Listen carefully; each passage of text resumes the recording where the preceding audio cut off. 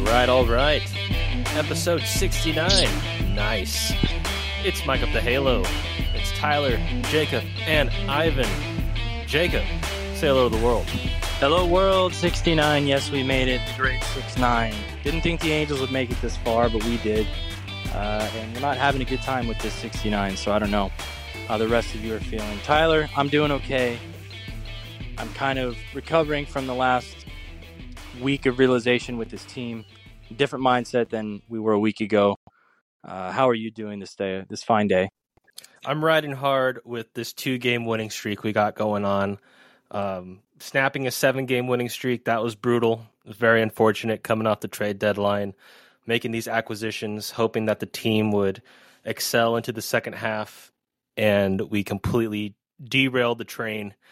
But we're slowly but surely getting back on it. Again, 2-game winning streak. Good outing by Lucas Giolito, newly acquired pitcher from the Chicago White Sox. And then, of course, Shohei Ohtani doing a great job yesterday against my San Francisco Giants. But yeah, overall, doing good. Ivan, how are you, sir? I think I'm doing okay. I feel like the season has ended like 15 times already, but somehow like there's still a little bit of hope I have. Like even right now, like I think the Angels can still like put something together and turn this ship around. Well, let's just get the cat out of the bag here. Guys, I have a formal announcement to make. The season for our Los Angeles Angels is officially over. It's unfortunate. Yeah. It's unfortunate, but I have to say it. We're 58-58. We're 500 for the millionth time this season. We are currently behind the Yankees, the Red Sox, the Mariners, and the Blue Jays for the wild card spot that we need to obtain. And despite our best efforts, I do not think that we will be making it to the playoffs this year once again. Granted, we made it further than we normally do when we officially declare ourselves dead, but I think it's just over. And I don't like if either of you can convince me otherwise, like I'm definitely open to hearing what can happen that could change things. I will remember you. It's over. That was beautiful. It's over. It's done. You're right. You kind of hit the nail on the head. I mean, it's glaring us right in the face. Same as every year, later in the season, late enough to be fooled, tricked, duped into buying.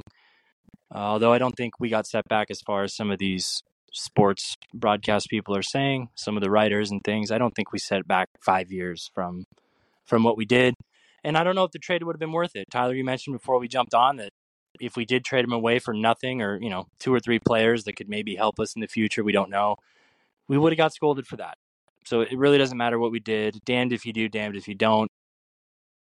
Yeah, it's really, really unfortunate. Now, I think a lot of people are saying that we maybe should have been buyers if we had our team healthy. So like if we had our real lineup plus you buy, get some depth, not buy and then throw these guys into the fire. But they're professionals. That's what we were going to do. And it didn't really go so bad offensively. I mean, Grichuk came in, he was all right. Crone came in, he was all right. And then it just kind of fell off. Moustakas hasn't been consistent. I know that was a little bit earlier trade, but and you also mentioned something else is that we should have been making these moves earlier in the season when we were actually in the race or, making some adjustments, some little tweaks here and there, whereas we just kind of wrote it out. We knew the injuries were going to come. Why would they not come this year when they have every other season? So luckily, or not luckily, I should say, we didn't stick to that. Good teams retool on the fly. You can't just do it when things get rough and try to save yourself, which is kind of what we did.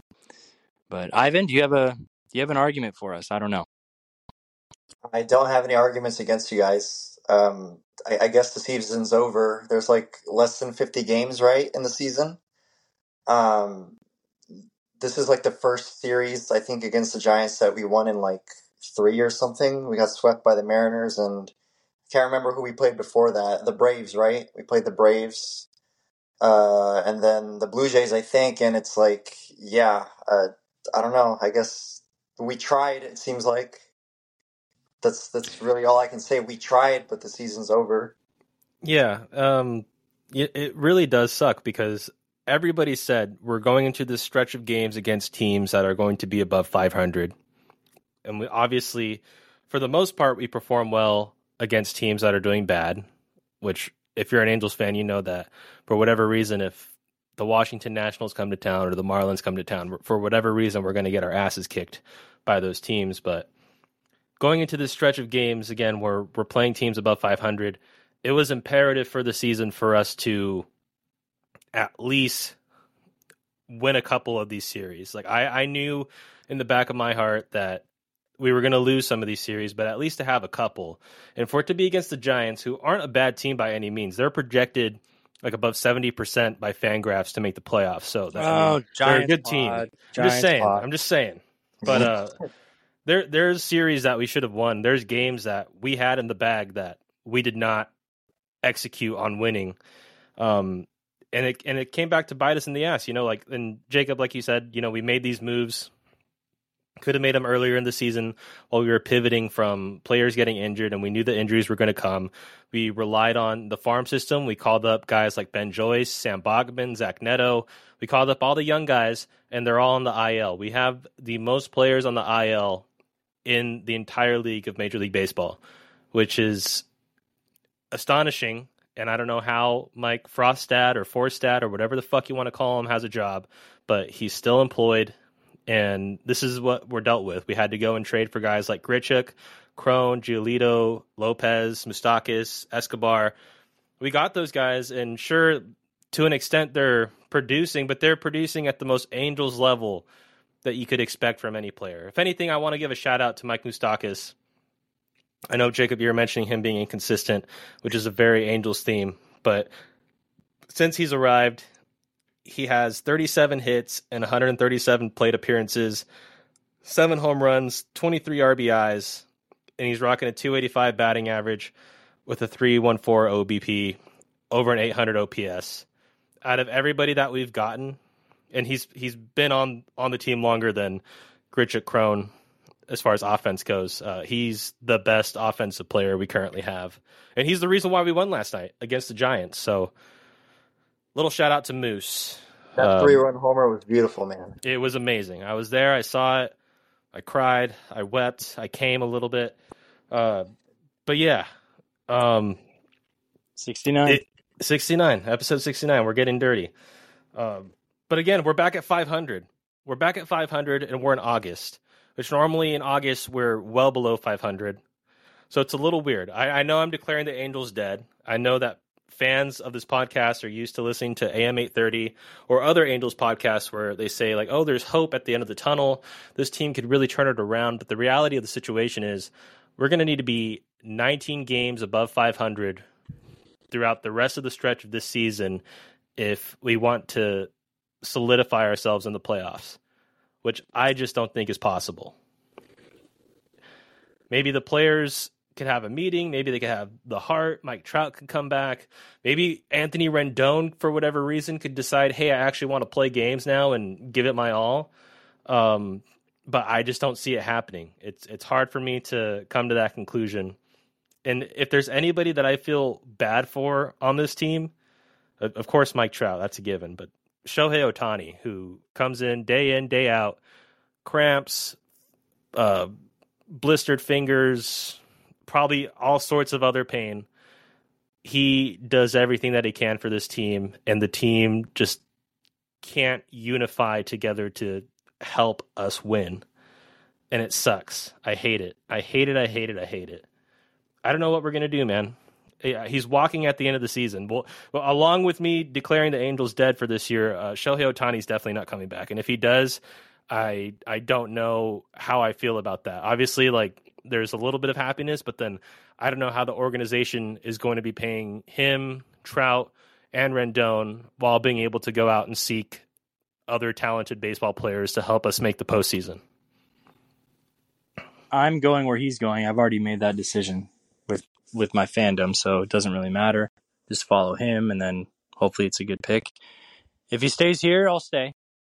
But that's about it. I mean, it's like, I don't blame him at all. Nobody will. Everyone's saying he needs to get out. It's true.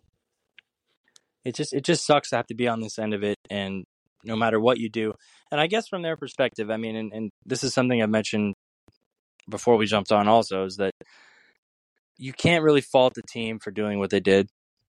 They did try. You can't say there wasn't an effort there. Statistically, they got players that made our team better.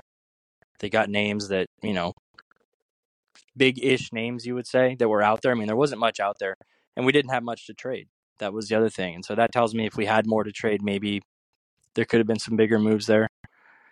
I mean, if you told me that Verlander, Scherzer, and Giolito are going somewhere, I'd be happy with any of those. Sure, I would rather one of the other two, but it's one of those things where you can't get too picky when in the past they haven't done anything, they haven't been in the position, or they've chosen not to try to get better throughout the season. Like I mentioned, if they would have retooled throughout the past couple of years, who knows? Just until Trout gets back. He was back a little earlier in other seasons. But yeah, I guess I'm on board. I've been saying that for a while too, I think, is he's going to be going, and that's going to be interesting, and it's going to suck, but we are going to have the conversations of where he's going to go. We'll have all that fun stuff, and the rest of the league's going to eat it up. They're going to love it. Even if he doesn't go to their team, it's going to be fun conversations. Oh, yeah. I mean, you know how upset they were when he wasn't leaving? Like the whole build up to where's he going to go? Where's he going to go? Tune in first thing in the morning as soon as we find out, like another rumor, another mystery team per John Heyman.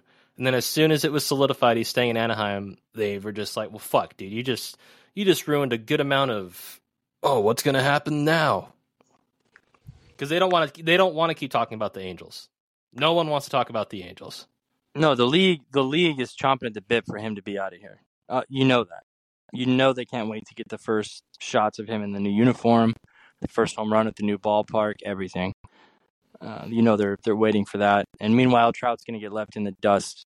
And that's the other sad part is that, I mean, he has to realize too, and this is something that it's kind of worst case scenario, I guess, but we've always talked about if he asks for a trade, if it really gets bad enough and he ends up asking for a trade, I think in his mind, he knows how much money he makes and he knows that he's getting older. So if another team is going to be willing to pick that up, that contract, it's going to be sooner rather than later. They're going to want to pay him to help them win now while he's in his early 30s and not at the butt end of this contract. So I think if Shohei leaves or, he knows whether he's going to or not. And if he doesn't and he hasn't had a conversation with him, then he's got to be smart enough to know that he is. And he's probably jealous that he is. So I think at the end of this year is when he's really going to take a look at that, and maybe there's no options out there and that's one thing, but we'll never know if that gets brought to the table, if it doesn't happen. I mean, it may have already. I mean, who knows? We won't ever find out, I don't think, but that's something that I've really thought about too, is that if he doesn't have his right-hand man, I guess you would say, the other guy that's on his level or even past it, some would say, but to try to help the team, and Rendon's not that guy. So you're right, he's going to be thinking the same thing. How are they going to make this team much better? I don't know. What are your thoughts on that? There's just no way in hell that Shohei Ohtani likes Anthony Rendon. I'm calling it right now. There's no way that guy does what he does, pitches, and then the day after is batting second for the Angels, running out ground balls in the infield, while if Anthony Rendon were healthy, if he hits a ground ball in the infield, he's going to jog to first base, not even get all the way to first base after the ball gets thrown there, jog his way back home, or if it's a inning-ending play, he might not even leave the batter's box. He just might be like, all right, go ahead and throw it. I'm just going to walk my way over to third base, and that's going to be that. Going to watch strike three down the middle, going to get mad at it, blah, blah, blah. There's no way that Shohei does all that, making now $30 million a year, but a couple years ago, league minimum, winning MVP, and just being like, oh, yeah, this guy's a good teammate. There's just no way. I've heard some arguments saying like, well, Rendon is, he's not like the other infielders where he's got his spot locked up. Like he's only placed third. He's going to hit fourth, fifth, or sixth somewhere in there. He knows that, and he can just kind of dog it. But the argument doesn't work because Shohei is the same difference. Like he only has one position. He knows he's got it locked up, and he goes out there and works harder than anybody, like you just said. So I don't like that argument. I'm not saying he can't modify his game as he gets older to stay healthier. That's actually a benefit to the team. having him out there. Whether we like it or not, we're still better with him. Like it's undisputable because of the numbers. It's just the truth. Whether he's having a good year or not, it's like the record with him and without him is a big difference. But it doesn't matter if he's not out there. Yeah, plenty of thoughts on him. And if you look back in a couple of years, you could almost blame him for the reason that Shohei leaves or that we couldn't offer him enough. Yeah, definitely. That's probably what will end up happening. But I feel like for Rendon, because he still has 2 or 3 years left on his contract, I don't risk him playing third base ever again for the team. Like, we've seen him do it. We know how good he can be at third base. I think it's time to move him to first base. And he could be as athletic at the opposite corner without necessarily like stretching for balls that are too far away. Like there's going to be some limitation. Like Anthony Rendon is going to have limitations no matter what happens when he comes back. And I think the best way to avoid any further injury is to not have him play third base ever again. You're thinking because of, I don't know, man, guys running past him at first and stuff, like jumping off the bag to get a ball where the guy's running. Like, I feel like there's almost, and he doesn't know how to play it. If he's going to be on the team for the next 2 or 3, like unless something amazing happens, which Perry has done before, where we DFA Albert or we DFA Upton and we just eat it. No, I don't see that happening. There's just no way. Not only if you became the GM or the owner, and that would have happened a year ago at least. But one thing to consider, and this is just, here we go, thinking about this. I mean, we are going to have the DH spot open. Yes, absolutely. So that's something to consider. And of course, I think Trout's going to let's give a quarter of next season to him in the DH spot, because we're not going to have somebody that's an everyday DH. I just don't see it. Oh, yeah, it's gonna be a carousel, like how we have the rotating carousel of infield. The DH spot is going to be up for grabs depending on who's sore. I'm more okay with that than a position. Like, I'm more okay with the DH spot kind of being a utility spot. It doesn't always have to be, your biggest pop anymore, because other positions, everyone has pop now, it seems like. If you don't, you're the outlier. So it's kind of like your 1 through 9 should be able to put one over the fence if they have to. So the DH doesn't always have to be Yordan. It doesn't always have to be Shohei. Now, on a team that has an offense like us, of course, you need that DH. But on a good team, Braves, I don't know, just came to mind, good team, good lineup, you don't necessarily need that spot to be your hammer every time. So that is something to consider. Trout's going to hit that spot quite a bit just to give him time off. Moniak will take over in center probably quite a bit. And then I don't know what the outfield's going to look like either next year. There's so many questions. Yeah, I mean, you got to wonder, is Taylor Ward going to come back and still be the same offensive Taylor Ward that he was before and was turning back into prior to his facial fracture? That's a huge question up there. I mean, Giancarlo Stanton had the same issue. I mean, he was crushing bombs left and right playing for Miami, and then he got to New York, and not that he has been terrible or anything, but I don't think he's been the same ever since he came back from getting hit in the face by a pitch. Prior to that, he was just one of the home run kings in the league. Like that takes a toll on somebody, get it. Like I've seen people when I've played baseball get hit in the face and they're usually not the same again. And granted, these aren't people that end up going on to play in the Major League Baseball and all that, but still, like, people get fucked up from that. It's a real mind fuck. Yeah, it's going to cause some different approaches, I guess, maybe, at the plate. A couple things there. And he already wasn't back, completely. So there's a question mark. I'll just leave it at that. I think it's a big question mark. We hope the best for him. That's first and foremost. 100%. Yeah, I mean, the whole outfield's a question mark right now. The one thing I'll say, I like Randall Grichuk. I like him defensively. His defense, career-wise, has been spectacular. 990 fielding percentage in the outfield. On average, in a season, he'll commit an error or two, and that's it. He's only committed 20 errors in his career, playing over 8,000 innings in the outfield. So as far as reliance out there, we could definitely count on him. His bat, however, since joining the team, that's where I have an issue. Granted, when he first joined the team, I think his first game he hit a home run, and he's hit another one since then. But he's currently batting 194, rocking a 654 OPS. And it's only been 10 games. So this is only a 10-game span. Obviously, things could change between now and the other 46 games that we have left to play. Same goes for CJ Cron. He's played 10 games, no home runs, 4 RBI, rocking a 194 batting average with a 469 OPS. So that is not good.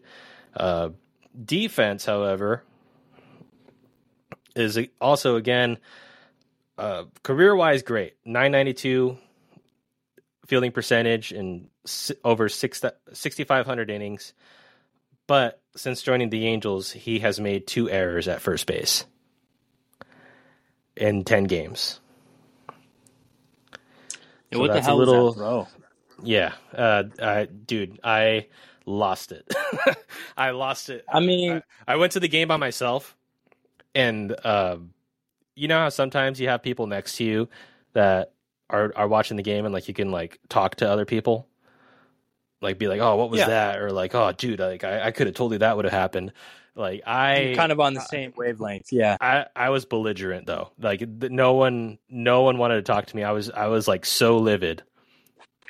I was like, how the fuck do you was this like soft I was level? Angry, dude. I was like the coach in the dugout, just being like, what the fuck are we doing, guys?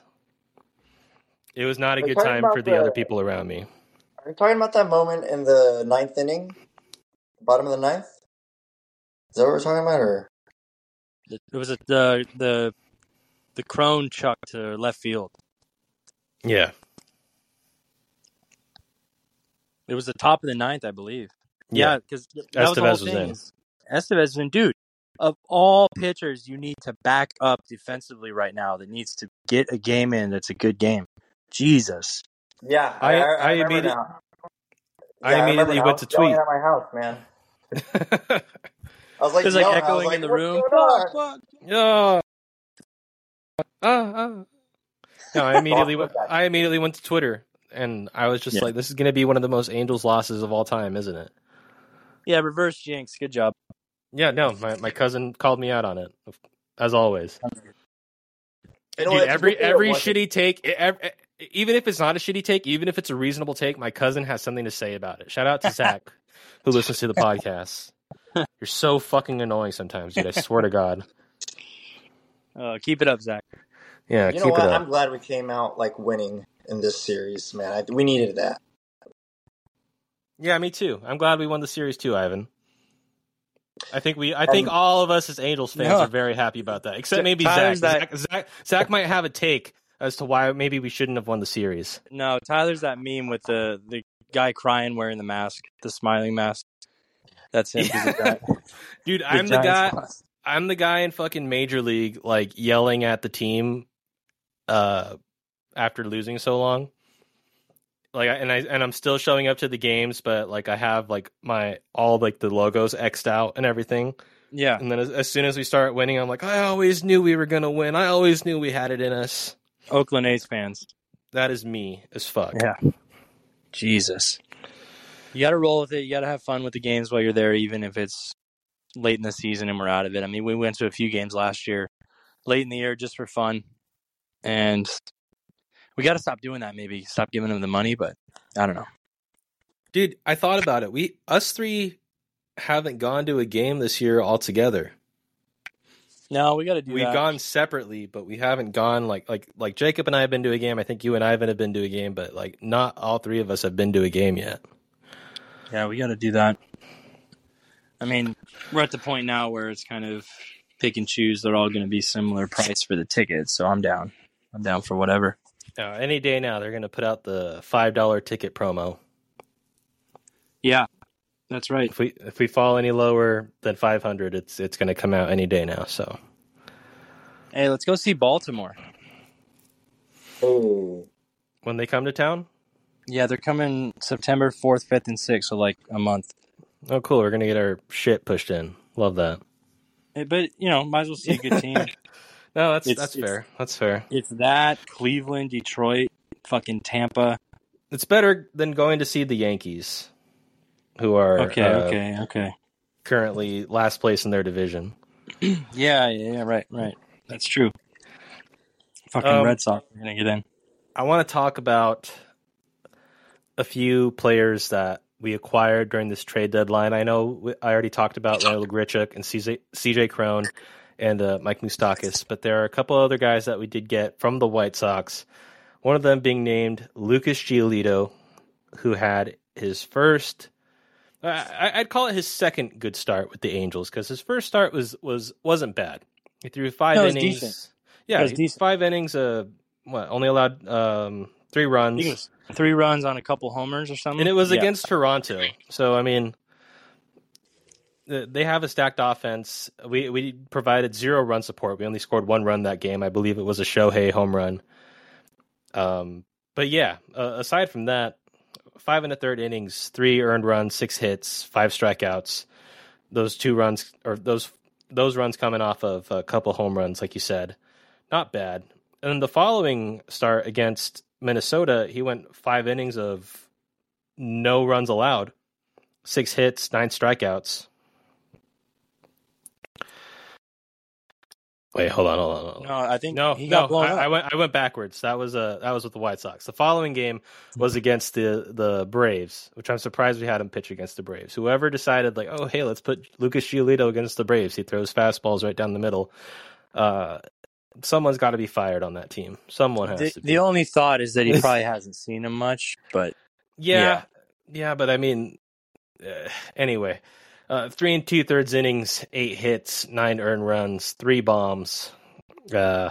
He shouldn't have been pitching in that game. But realistically, who else on the team is going to go out there and pitch against this great team that is the Atlanta Braves? If you put a different pitcher out there for Atlanta, it's just a different pitching machine. Yeah. They'll just figure it out. And then you have this one against the Giants a couple days ago. 6 innings, 3 hits, 3 earned runs, 7 strikeouts, no home runs allowed. Solid performance, 101 pitches.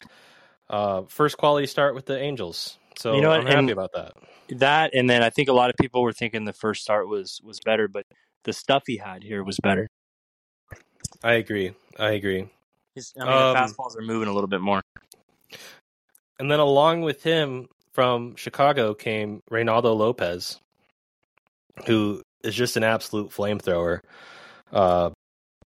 His first appearance with us was against Toronto, where we lost 1-6. He threw an inning and a third, striking out 3. He pitched again a couple days later against Atlanta. He went an inning and 2/3, struck out 3. Both times didn't allow a run. The next time we saw him was against Seattle on August 3rd. Pitched an inning, struck out 2. Ended up taking the loss in this next appearance on August 4th against Seattle. An inning, 2 hits, an earned run came across, a strikeout. But so far, man, I like what I'm seeing from Reynaldo Lopez. Absolute flamethrower. He did go on the bereavement list recently, so hope everything's going okay with his family. My condolences are out to you and your family. But so far, man, Reynaldo Lopez doing a pretty good job. I'm liking what I'm seeing. He should be considered for the closing role, realistically, I think. But 8th inning guy, for sure. I mean, that's what we need. Well, you know what's funny, dude? Everyone's talking about now because Carlos Estevez has blown 2 straight saves. And now apparently the closing position is up for grabs. I just mean moving forward. People were saying Estevez was more of a middle relief guy anyway. I'm not saying he hasn't earned the spot. If those 2 blown saves were number 11 and number 18, we wouldn't even be having this discussion. I mean, look at Rysel. You guys were on him before, and he was blowing them left and right there for a while. But the numbers overall were still good, so you couldn't argue. So no, I'm not saying now, but just something to consider, or at least a consistent shutdown guy in the most important of situations. Maybe don't waste him for teams we don't need him on, or don't waste him in games where we have a lead. But definitely bring him in, Phil Nevin. Oh my God, that's my issue, man. Leaving somebody in too long is the worst thing you can do as a manager. It's the one thing you have true control over that could change the outcome, right, of something. And for some reason, our guy just, when it seems like he needs to come out, they leave him.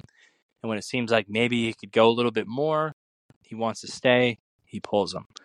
And then inevitably, whoever comes in next just blows it. So it's just, that's part of the issue. Of course, they're both going to say they want to go, or everyone's hungry to get out there. But yeah, I agree. Estevez, just bad luck 2 games in a row. I mean, it kind of could argue one of them wasn't really his fault also, but they were still hitting the ball hard off him, and they were squaring him up. Even the game that he got the save was the last night. It's like they were still hitting the ball hard. So I don't know. Something's going on maybe. It's a push and pull situation, like there's guys that you want to let go and finish the game, and then you also know that there's a risk of doing that, and you can bring in a fresh arm that maybe can lock it down. But it's also like a confidence thing too. If you got a closing pitcher coming in, and they have a couple base runners on, if they look over to the bullpen and they see someone is up, that's going to rattle them too. It's really weird. In a professional setting, you should be able to understand, like, okay, like there's a reason why there's people in there, but I'm going to go ahead and block that out, just like how you could block out the fans if like you're on an away team and you hear the crowd like chirping you or whatever. Like I don't know. It's a weird thing for pitchers and the mental toughness and all that. And Carlos coming off of like 2 blown saves coming out last night and being able to shut it down, I think that was huge.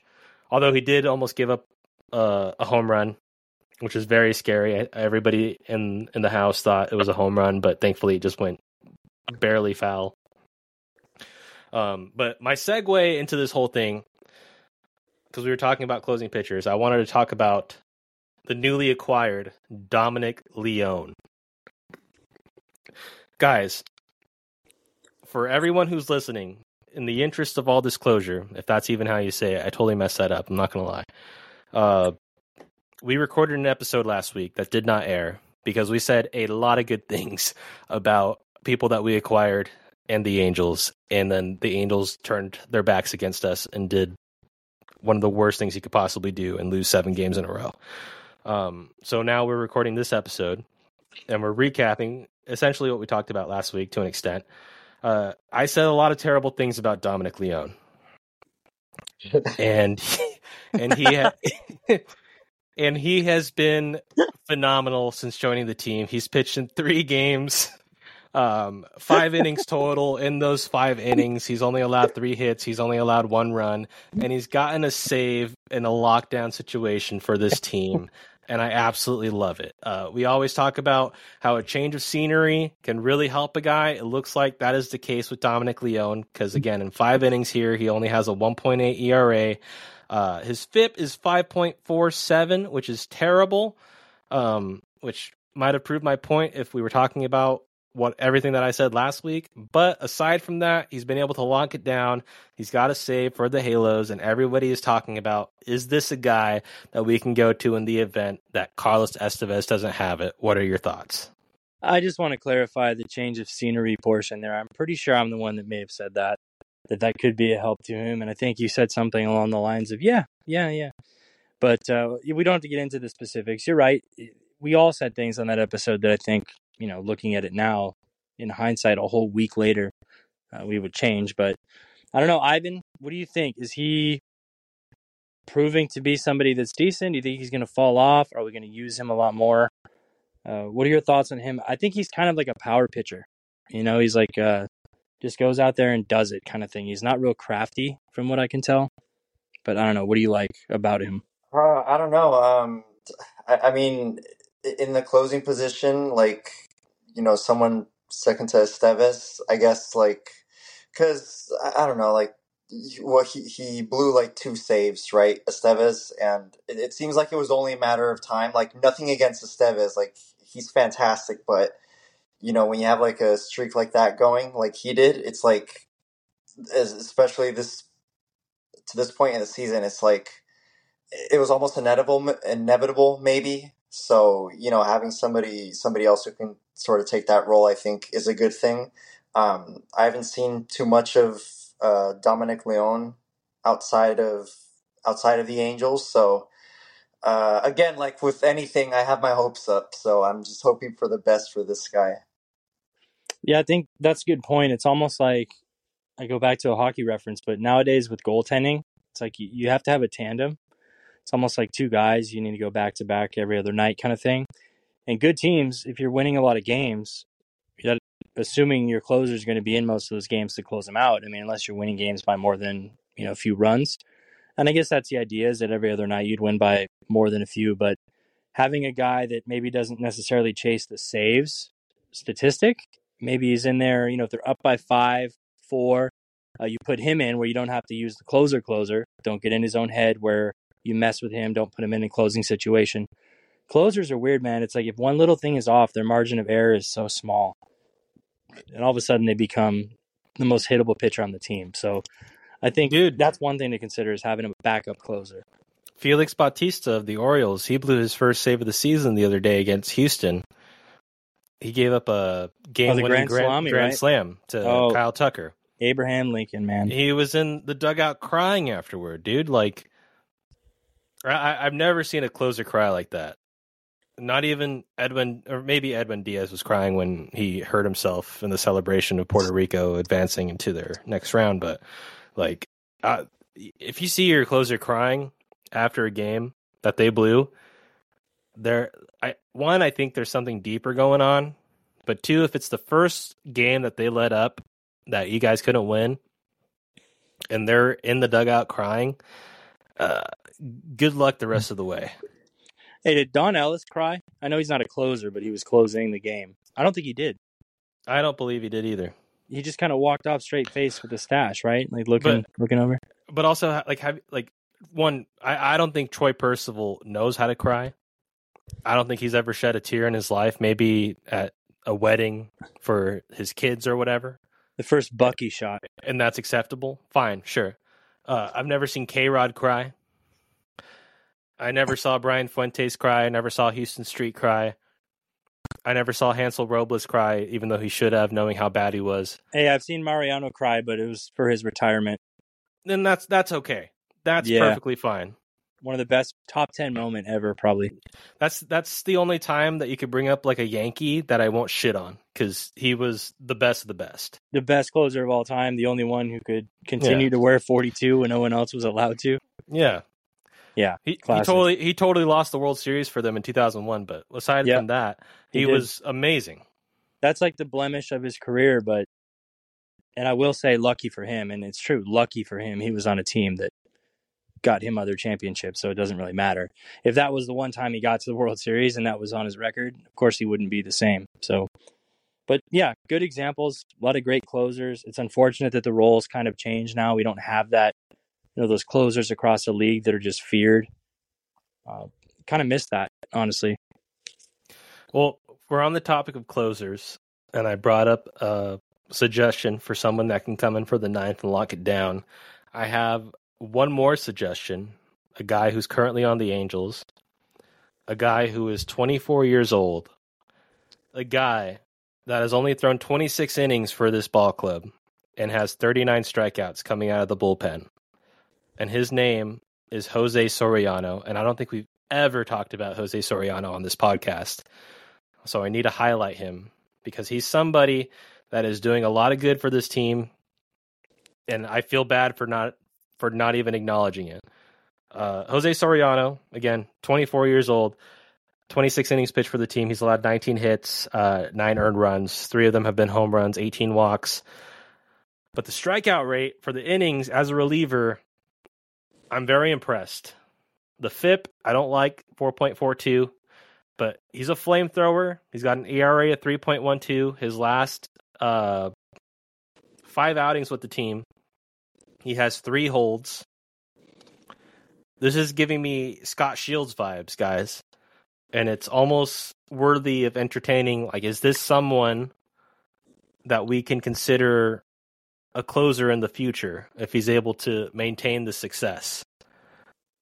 Could be. I think you're right. We might have brought him up before, but we've never praised him in this way like he deserves to be now. I think the main thing is pretty much when he's been doing this in games that we've lost and, during this streak. A little bit of a Steve Cishek syndrome. Say that 5 times fast. It's unfortunate, but he's not getting the recognition. You're right. Somebody that comes in games, maybe we're already down, but he keeps us in them, and the offense just doesn't come back. I'm sure he's fallen to the inherited runs type of thing as well. Come in some tough situations and looked bad where it doesn't really reflect on the numbers. Not his fault completely. But you're right. We got to shout him out a little bit. He's come in. He does throw hard, man. He consistently throws hard. Between him and Lopez, that's a couple of flamethrowers we have back there, so I like it. And then if we get Joyce and Bachman back, I don't know if that's going to happen this season. I'm kind of leaning towards that not happening, but looking forward to the future.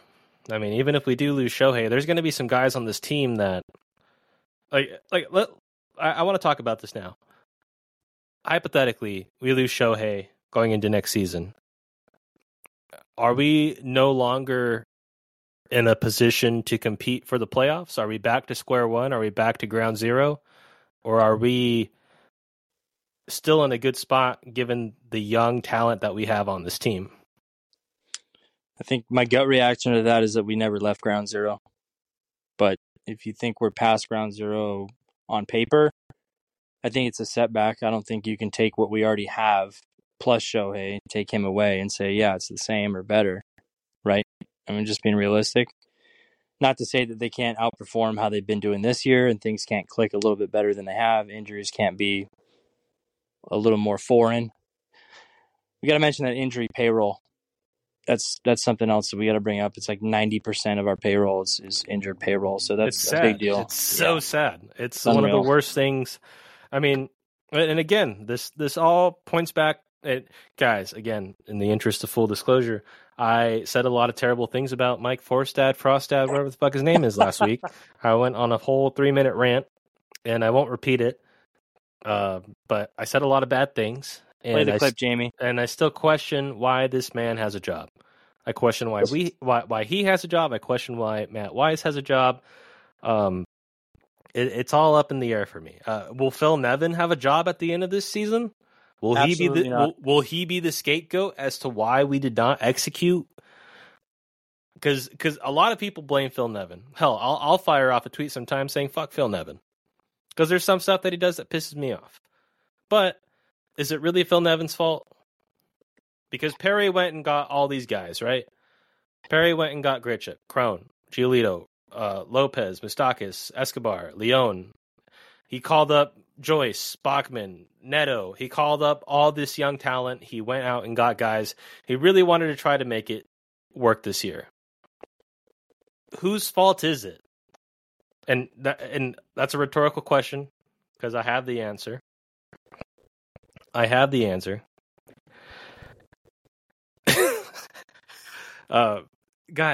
we have the answer. We all have the answer. I've always known the answer. The answer's right in front of me. I walked in, I said, wow, what a great answer.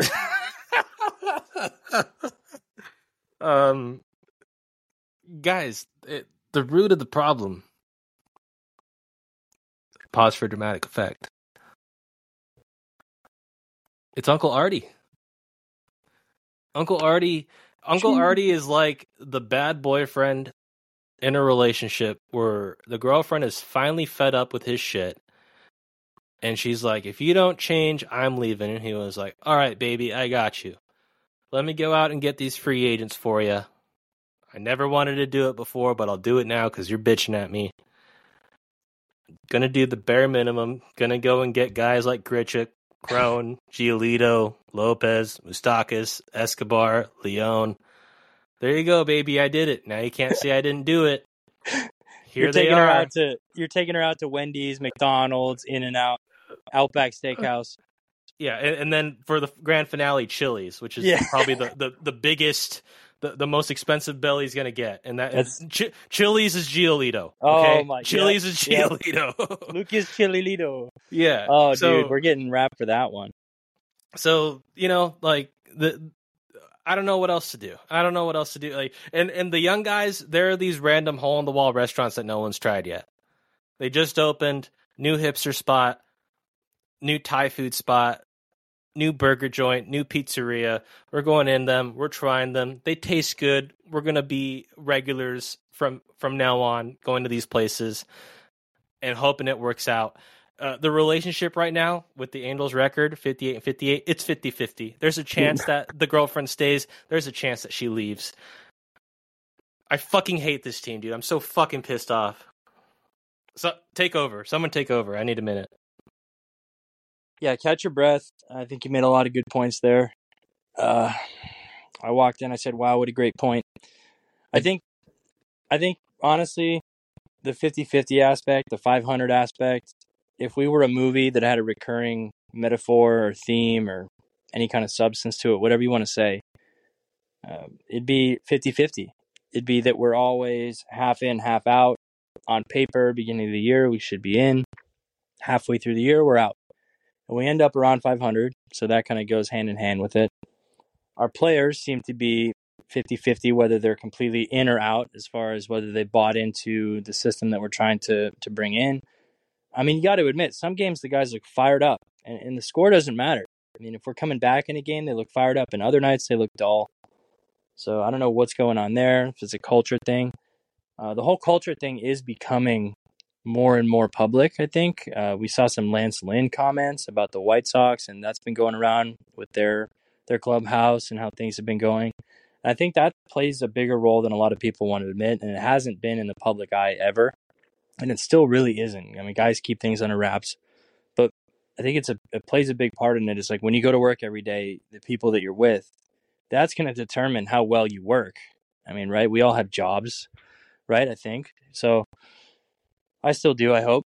And when I go, it's like if it's cool people, I mean, even if the job is crappy, even if the team sucks as a whole, as a group, it's not going well. It's like if you're around good people, it just helps. And if you're winning, I think part of that has to be the culture. It has to be the people you're around, positive vibes and all that stuff. And some people say it's overrated and it doesn't matter, but you're not there. You're not in the clubhouse every day. You're not on the field every day. And so if you don't know if guys are in or out, you don't know if guys are buying in, it's going to be tough to do so yourself. So I think that's part of our issue maybe as well, as they know from the top. And look, if we're sitting here saying we know the answer before you even say it and it's Artie Moreno, you don't think the guys that are owned by Artie Moreno know that? I mean, it's just obvious. Yeah. I feel like we're the Fast and Furious saga. You already know what's coming. You already know what to expect year in, year out. We'll do something weird each season, something that throws you off. Bring in a high-end player, a new guest star, whether that's John Cena or Gal Gadot or whoever. They're going to be part of the Angel season, and then we're going to go out there and we're going to finish under 500. That's usually how the news goes. It's like, something's going to disappoint, but when you start to see the poster for it, the trailer for it, you get kind of hyped. You're like, oh, maybe this one's going to be okay. Maybe this is the one that, they're going to actually put the time and effort in and make a decent movie. And then you just watch the same Fast and Furious or the same Marvel movie. It just reminded me of the Marvel stuff nowadays. It's the same thing. It's just like repetitive. You know what you're going to get. Consistent, like mediocre product. It's like McDonald's or something. It's what you're going to get. It's not great, but it's always the same. And that works for them. It works for food, but it doesn't work for sports. And it's insane how, they had that White Sox record. I keep going back to the Sox, but the 500 record, like the past 10 years or whatever, they're 500 even, or it comes down to the home and road records, like all the splits. It's crazy with us because I feel like it's the same thing. And we're off by a little bit here and there. Some years we're slightly under. Some years we're right at 500. I think we had back-to-back the years that were the same record a couple years ago. Very close to 500. So we'll find a way to get to 500 one way or another, is what it seems like, whether that's in May, June, July, or in this case, August, I guess you would say, is when we're going to level off completely. At this point, I would take finishing at 500. I would take it. Because at least we're not losers. But then you could be like Ricky Bobby and say if you're not first, you're last. Yeah. Well, I don't know. I mean, there's not a lottery thing like with other sports where, you don't want to finish on the bubble. You don't want to finish right outside the playoff picture and not be at the bottom, because then you not only get a good pick next year, but you didn't make the playoffs. But I think with this, it's more of, with baseball, the whole September call-up thing, I think that's a big deal too. You see what you have for next year. It's almost like an early spring training for the following year. That's when we saw what we had, or what we thought we had, in Jared Walsh back in, was that 2020? When he came up in September? Something like that. But I believe so. yeah, and that's another question mark that actually I mentally wrote down earlier when you mentioned Rendon to first. I was thinking, well, Walsh is still supposed to be in that role next year, so I don't know. Let's move on. Yeah, let's go back to 40 minutes ago. Yeah, we're going to talk about stuff that's gone on around the league. Obviously, since we last talked to you, it was the first half of the season. Now we're in the second half of the season. There's some new faces in different places, some familiar places. Former Halos. Going to start with Noah Syndergaard. He went from the Dodgers, normally the Dodgers, they're supposed to fix you. They're supposed to know exactly what's wrong with you, and they're supposed to make you the best player possible. That did not happen with Noah Syndergaard. He has moved on to the Cleveland Guardians. Good for him.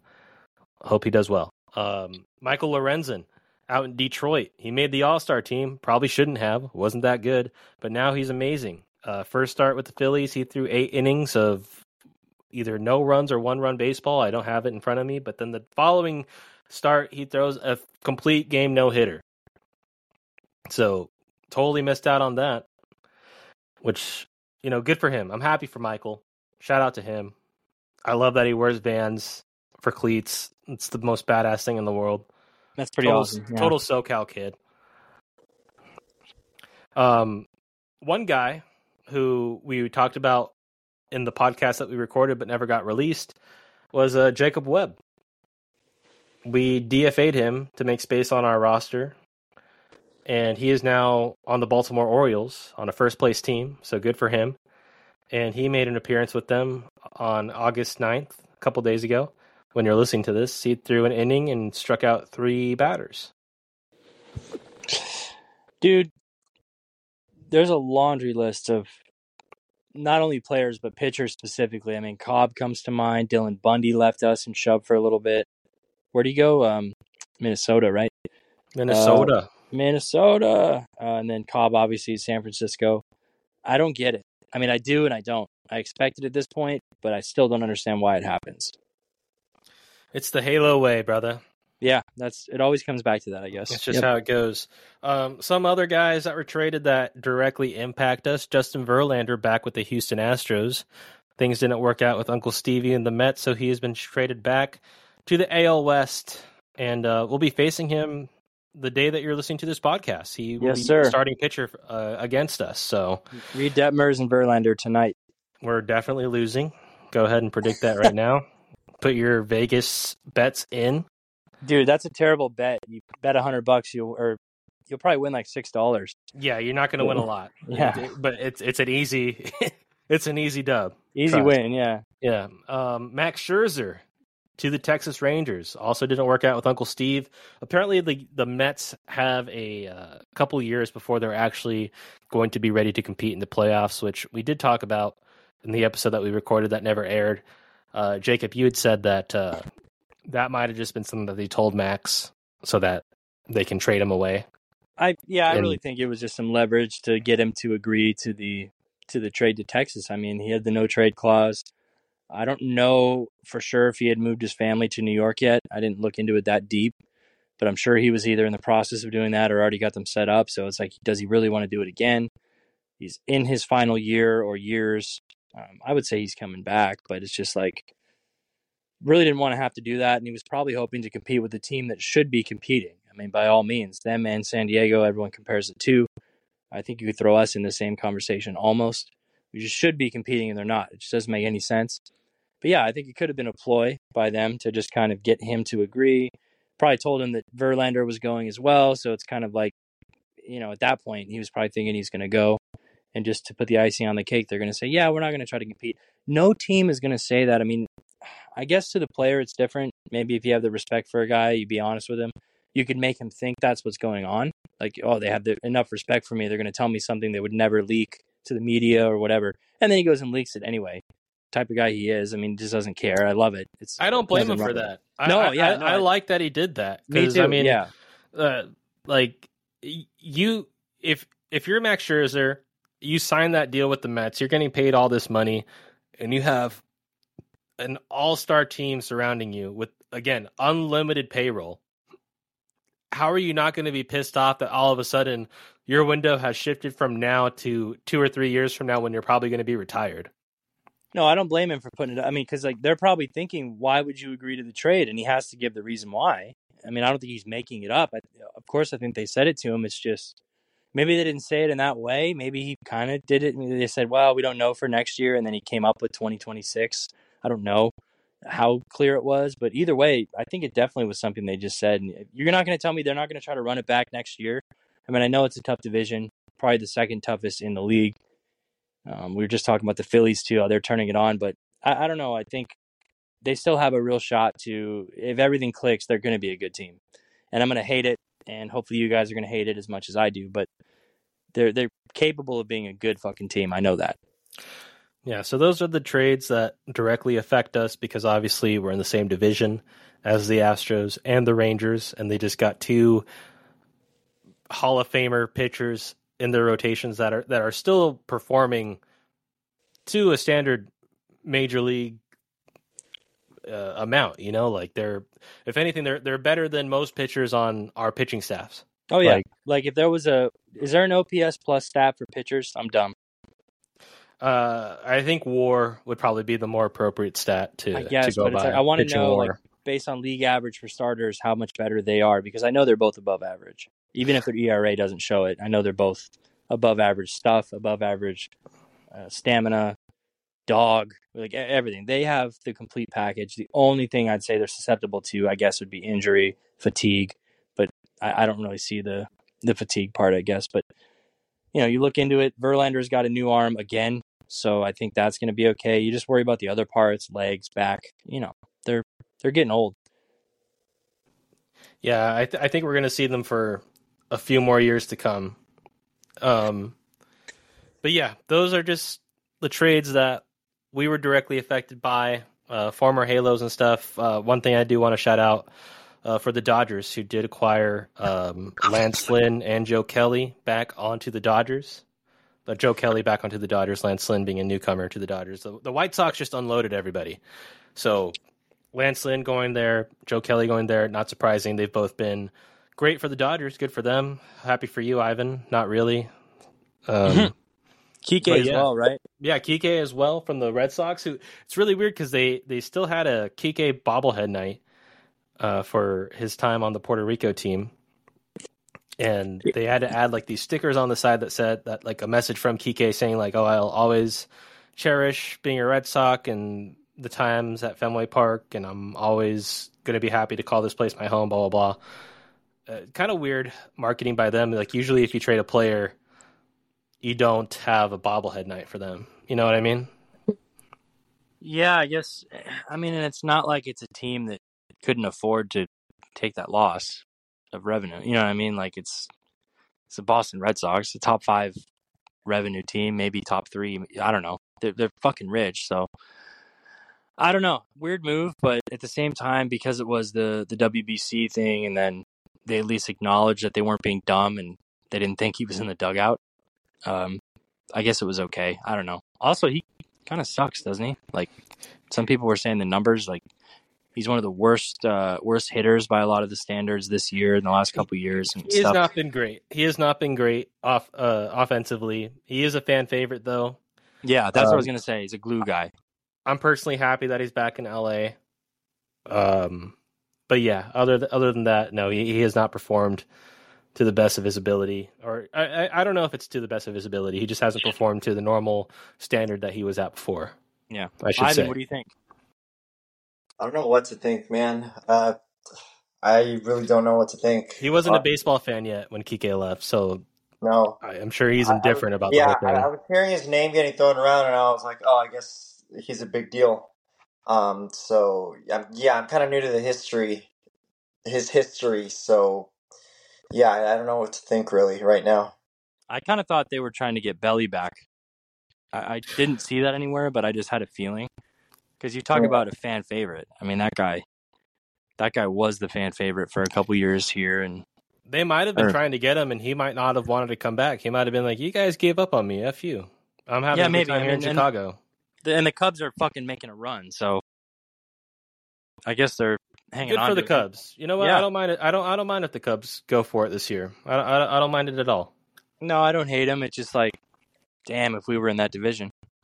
Oh yeah, I mean, if we were in the Central period, we'd be having a grand old time. Yep. Just mix the Centrals together. Yeah. Just put them together and make it a big Central NL, AL, and just have all the worst teams in the league be in there. Move Oakland there too. Do you still think Oakland's going to Vegas? Do you think that's a thing? Yeah, I think I just was talking about this with the guy at work the other day. I think Oakland's going to go to Vegas, and I think they're going to expand 2 teams to go to 32. I think Nashville's one, and then the 32nd I think is really up in the air. I think you hear Salt Lake, you hear Charlotte, you hear some Canada cities, but I don't think they're going to do another one in Canada. I just don't. I just see, especially now with stuff, and if we differ with politics and stuff, I just see it becoming more of a problem. And they're not going to do that. I mean, they're going to make a closed roof stadium wherever it is, so I guess it wouldn't matter. But I guess if I had to pick, I mean, Nashville for sure. What's another one? Is there another city that's been thrown? I can't. No. What's the other city? I thought there's one more, but I think that's what they're going to do because they aren't going to do 31. So they may do an expansion at 32. But to answer the question short form, yeah, I think Oakland's going to move because San Francisco's doing more than enough to carry the weight there. And Vegas needs a team. If they don't go there, there's your answer for 32. It's going to be Vegas and Nashville. www.that'sthenofthepodcast.com. Shout out to Luis Rengifo. He's been killing it out there on the field for us, despite what a lot of people have been saying. I know I've talked a lot of trash on Rengifo. A lot of people wonder why he's still out there, and to that I say, who else are you going to put out there? But yeah, just wanted to put that right there before we put a pin in it. Any final thoughts, Jacob or Ivan? No, good shout out, Luis. He's been doing a lot better. A lot of guys have been doing a lot better individually. It's just as a team, we haven't been pulling it off. So there are some guys going under the radar we haven't mentioned, but it just kind of happens. That's the game. Ivan, what do you got? The only thing I got is I hate Artie Moreno. That's it. Perfect. Love that. As always, go check us out on Instagram and Twitter at Mike Up the Halo. Go listen to us on Apple Podcasts and Spotify at Mike Up the Halo as well. One last time, mic that baby up, light that baby up, big fly. Absolutely, Tyler Reddick. We're done. Gooby!